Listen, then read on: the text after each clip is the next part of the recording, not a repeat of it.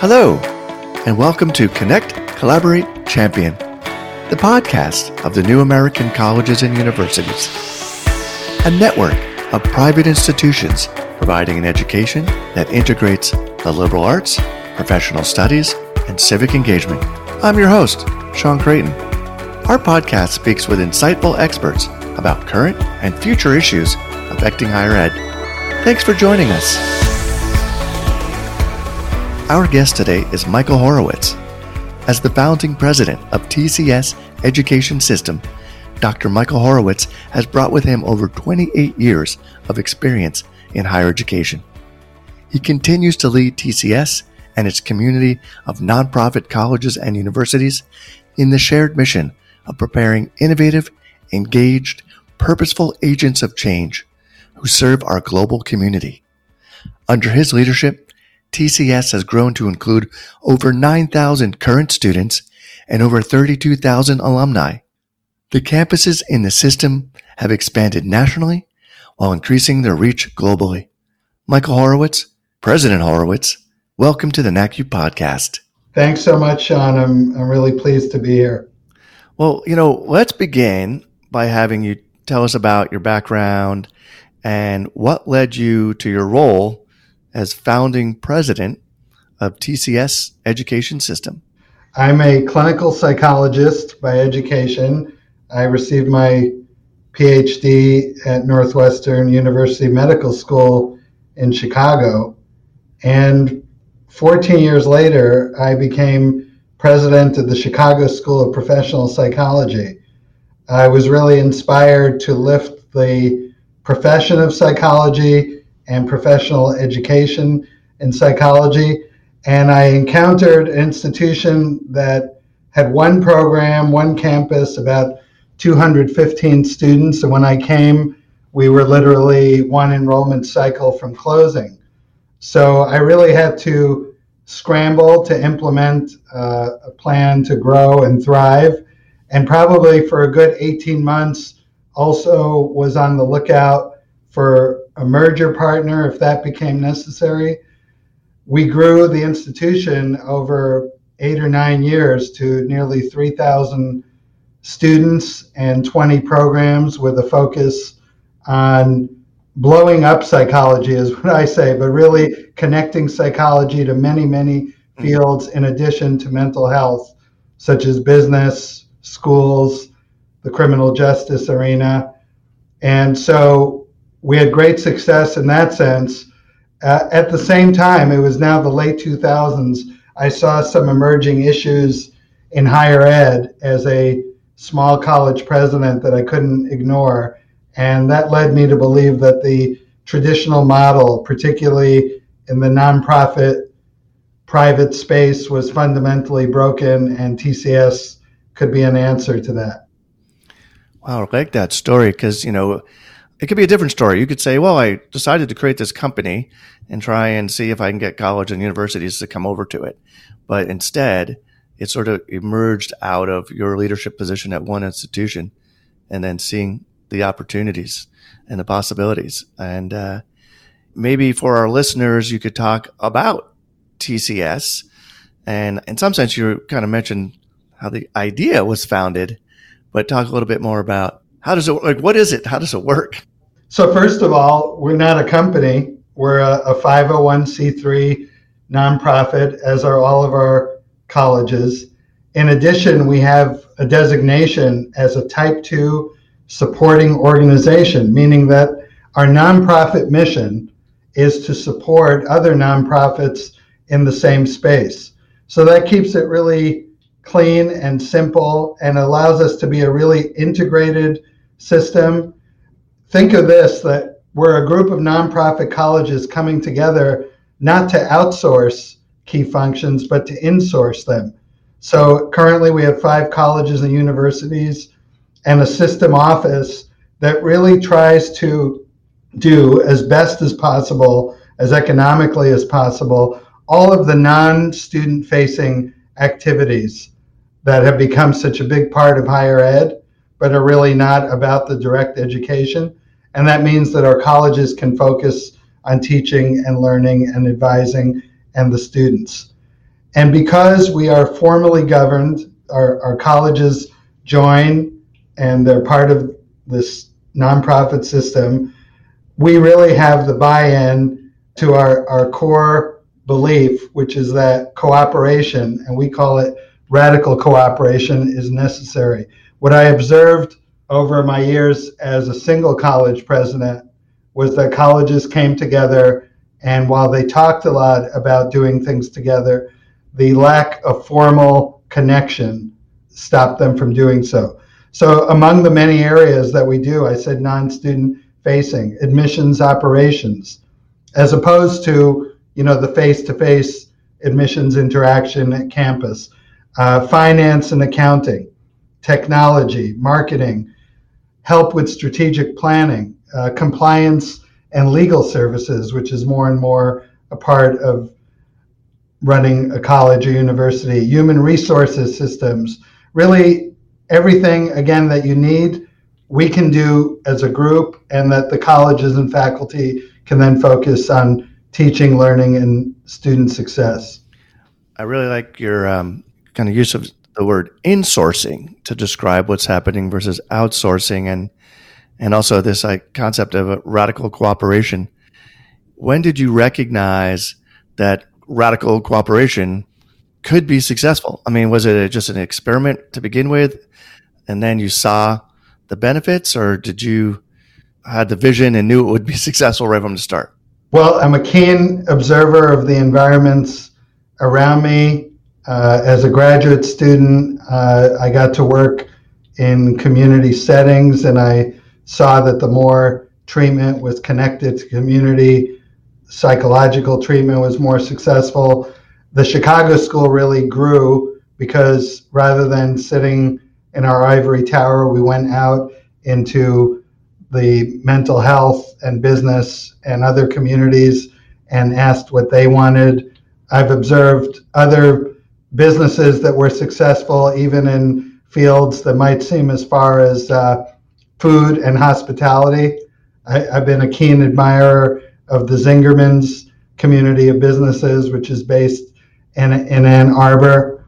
And again, 2009, the recession was hitting independent colleges so hard, and it just seemed very, very obvious to me at that point that there was strength in numbers, that there was strength in scale. We have an abundance of riches in American higher education with so many wonderful institutions, and at the same time, by 2009, it was clear that they were too small for the most part, with the exception of some very wealthy ones, to achieve that scale. I'd like to point out in 1988, when I became an assistant director of clinical training and faculty member, I could use index cards and chalk. And we didn't think about compliance in the deep way that we do now as related to technology, and technology wasn't driving, every aspect of teaching and learning and running in the institution. So that scale argument was really profound. And I also knew that unless you have high cooperation, you cannot build this kind of connectivity between institutions. And we saw it work during the worst of the pandemic this last 18 years. We had no layoffs at any of our institutions. We grew year over year, but really the power was in having a community of presidents, boards of trustees, because all of our colleges have their own board, faculty members, administrators that had a community and that could keep spirits high and really talk about, share both pain and challenge and solutions. Yeah, maybe you could share, I guess, how many institutions are cooperating radically today through your organization, and was it difficult to convince other institutions to come on board, or did you just kind of line up with other presidents and leaders that understood this and knew that the positive effects it would have on our campus? Yeah, that we started in 2009. Of course, I was still the president of the Chicago School with one institution, so we created the model. We didn't know if anyone would show up, so we had a system with one university. The next year, Pacific Oaks College which the president had at the time, they'd been around for, 70 years, I think, had announced they were closing. A variety of financial and regulatory pressures. And my wife, who is a developmental psychologist, said, they're really well regarded. And when I was a faculty member, we used their faculty writings and resources. And, we were able to find some board members there that were not in agreement with closing the institution. They liked our model because it keeps the autonomy and identity of the institution alive. And so they joined, and they've been prospering ever since. They've doubled in enrollment. They have great accreditation standing. They've launched new programs just this last year, new programs in social work. And then later in 2010, the Santa Barbara and Ventura Colleges of Law, an independent law school that had done really well serving adult students for 40 years. They were looking to get greater resources and scale. They joined us. Then in 2014, Saybrook University joined us, a pioneer in low residential education. And in 2018, the Kansas Health Science Center. We only have 5, or the other way of viewing it is we have 5 great growing institutions with a lot of room to grow further. We've probably talked to well over 100 institutions. So it's really a mutual assessment that is stringent, because many institutions are not ready for this kind of full-scale radical cooperation, for the governance tie-in, to operate as part of an integrated system. And at the same time, we also are very stringent in our diligence. Over the years, we've gotten many institutions that are really struggling financially and looking for a financial hand. And we are a nonprofit, and overwhelmingly the resources are at our institutions. We have very little financial resource at our system office. So we're not the right solution if a college needs money to be bought out of debt or something along those lines. Yeah, it seems like from what I'm hearing you describe, it's been the combination, your success has been sort of this combination of creating efficiency coupled with growth at the same time, and that scalability that you talked about. Is there a magic number? I mean, you're operating at 5 now, and things seem to be working. Is the sky unlimited? Is it? What's the magic number? Is there one? Is it endless? What's the possibilities? Yeah, that's endless is a big number. We have kept very strong relationship with our major accreditor, WASC, and we were in a meeting with our presidents and presenting to their leadership team. They asked us that question: could we have 100 institutions within TCS? And I said, I don't think that's our goal. What I would rather see is that we have 100 systems like ours, because I think this is absolutely the model. And I'm a bit puzzled because we're very open about the model and talk a lot about it, why there hasn't been more uptake of the model itself. What we've realized the last couple of years, and we've added to our diligence process, is a new college really has to bring a desire for growth and show their commitment to that. That's a core belief that we have, that institutions need to be evolving and growing.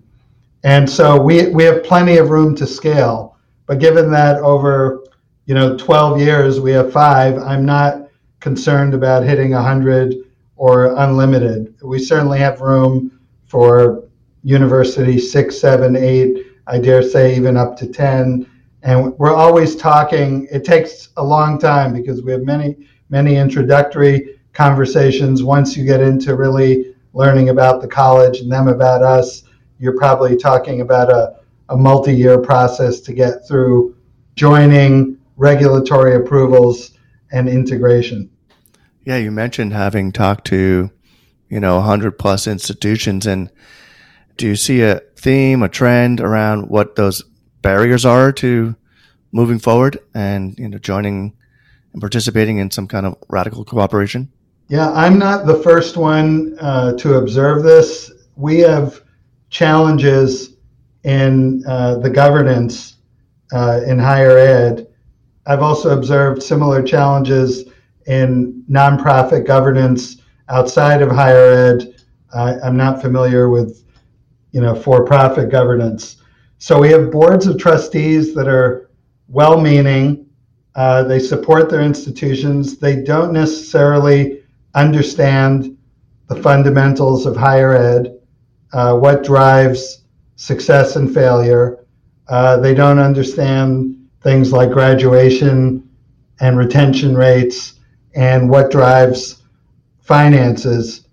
And so, of course, the board of a college or university has to approve joining us, and they often don't see the issues that are festering at their institution until it's too late. So we've been in dialogue with many institutions where if we could turn back time, we saw the opportunity for them.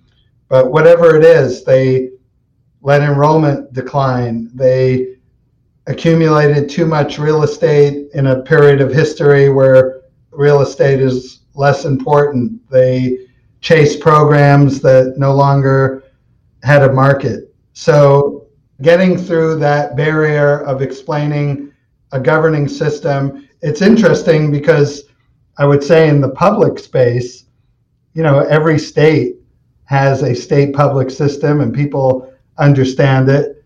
When we talk about our model and the similarities with that, and for the private nonprofit space, there seems to be a disconnect in understanding. And then, there are people that associate things like having a fully built out finance department as important to their autonomy. And our view is it isn't. Finance is probably the single place where colleges can get improvements in pricing, improvements in effectiveness, in scale. And so, I guess at the moment we're crossing over some, long-held beliefs that we don't think are central to the mission of education. Maybe you could tell us, how important is proximity of these campuses? And then also, the role of technology today, and how is it accelerating this approach to shared functions across campuses that aren't in the same neighborhood, but maybe just in the same country or beyond? So number one, I realized in founding TCS that proximity was not critical. That again was a long-held belief, and you saw some attempts at collaboration with consortia and sharing resources in proximity. But by the late 2000s, the entire world was seeing that the world is connected through technology. Many institutions and businesses function across long distance. So some of our campuses are in proximity, and it's wonderful. In the case of Saybrook and Pacific Oaks, they've chosen to share a physical location, and the presidents that live nearby can get together, and that's wonderful. At the same time, we have a campus in DC, and we have multiple on the West Coast, and now we're building the medical school in Wichita. So absolutely, in today's world, you can tie it together through the wonderful things that technology does. Technology is also becoming increasingly complex and important in terms of educating students, and there's also increasing risk. So we have over 60 IT professionals.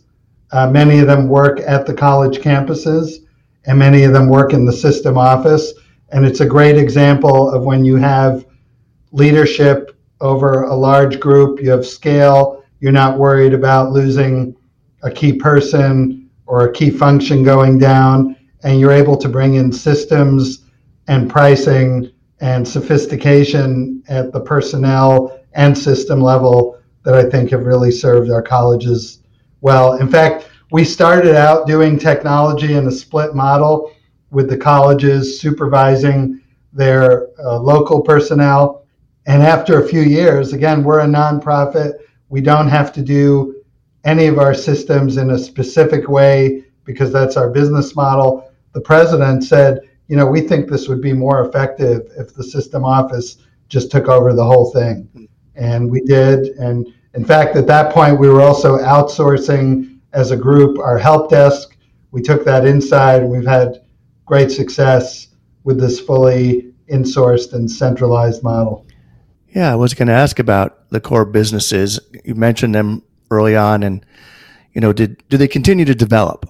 Do you continue to find new ways to insource in different areas that maybe, obviously, back in 2009, were not a part of the model that are today? Absolutely, because our colleges continue to grow and evolve and need different things. And, almost on a, I would say, weekly basis, but formally, we build it up to a very large group of college leaders and the system office leadership. We have what we call operating reviews, and we get input on what could be working better, what are things that colleges want more of. Many of our colleges place students in training settings. In the future, that'll be medical school internships. Of course, we have many in mental health, social work, students studying education. So the colleges said they wanted more help in reviewing what are really hundreds of contracts that get generated between a training or placement site and the institution. So that's an example of something that just came up in the last year. We're constantly getting that input and feedback, whether it's bubbling up from college leadership or something that our system office sees on the horizon. So do you think higher ed learned something from the pandemic in terms of driving us towards more collaborative models and alleviation of barriers, creating efficiencies, everything we sort of talked about today? What did we learn from the pandemic that might influence us going forward? I certainly hope so, Sean. I am worried that, because I've observed this with some institutions, that institutions got money from the federal government, which was certainly welcome and needed, and they may think they're out of the woods when they're not. Here's what I learned from the pandemic. Hybrid education will become more and more important, meaning we have to continue to rethink how to most effectively use a combination of online and campus-based education. So that's profound. We'll need more and more sophistication with technology. Definitely the infrastructure, but perhaps more importantly, how to teach and learn most effectively, work with the technology. And then I think the need for collaboration and radical cooperation is more profound than ever. Scale. I was asked this a couple of years ago at Inside Higher Ed. They said, we're going to be writing a lot about scale in coming years. Is it everything? And I said, well, I don't think it's everything. At the same time, it's the biggest factor. So many colleges are just too small to get through the coming years.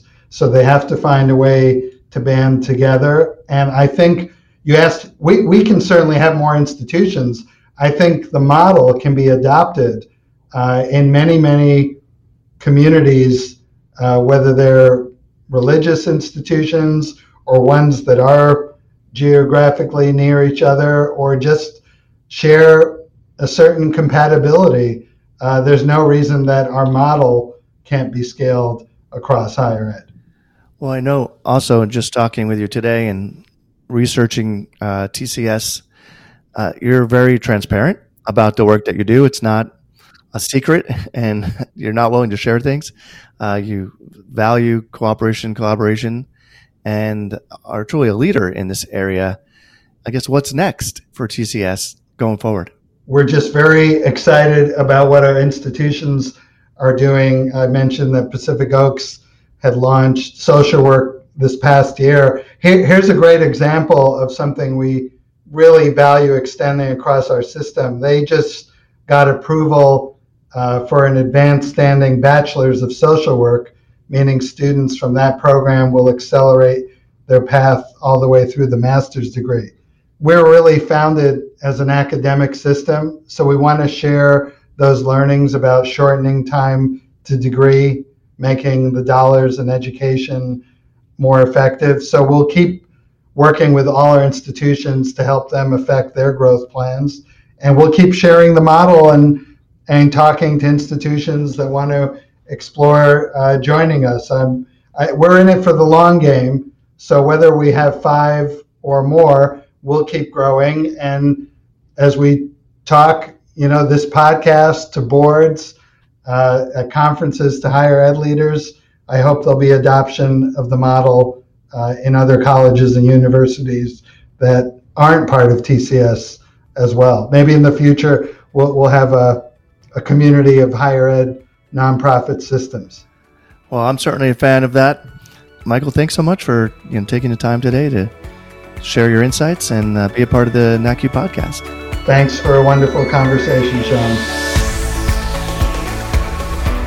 Thanks for listening to Connect, Collaborate, Champion, the NACU podcast. As president of the New American Colleges and Universities, I'm honored to work with our network of innovative campuses and champion the belief that a comprehensive liberal, professional, and civic education is essential to the future of our world. To learn more about the NACU campuses, visit nacu.edu.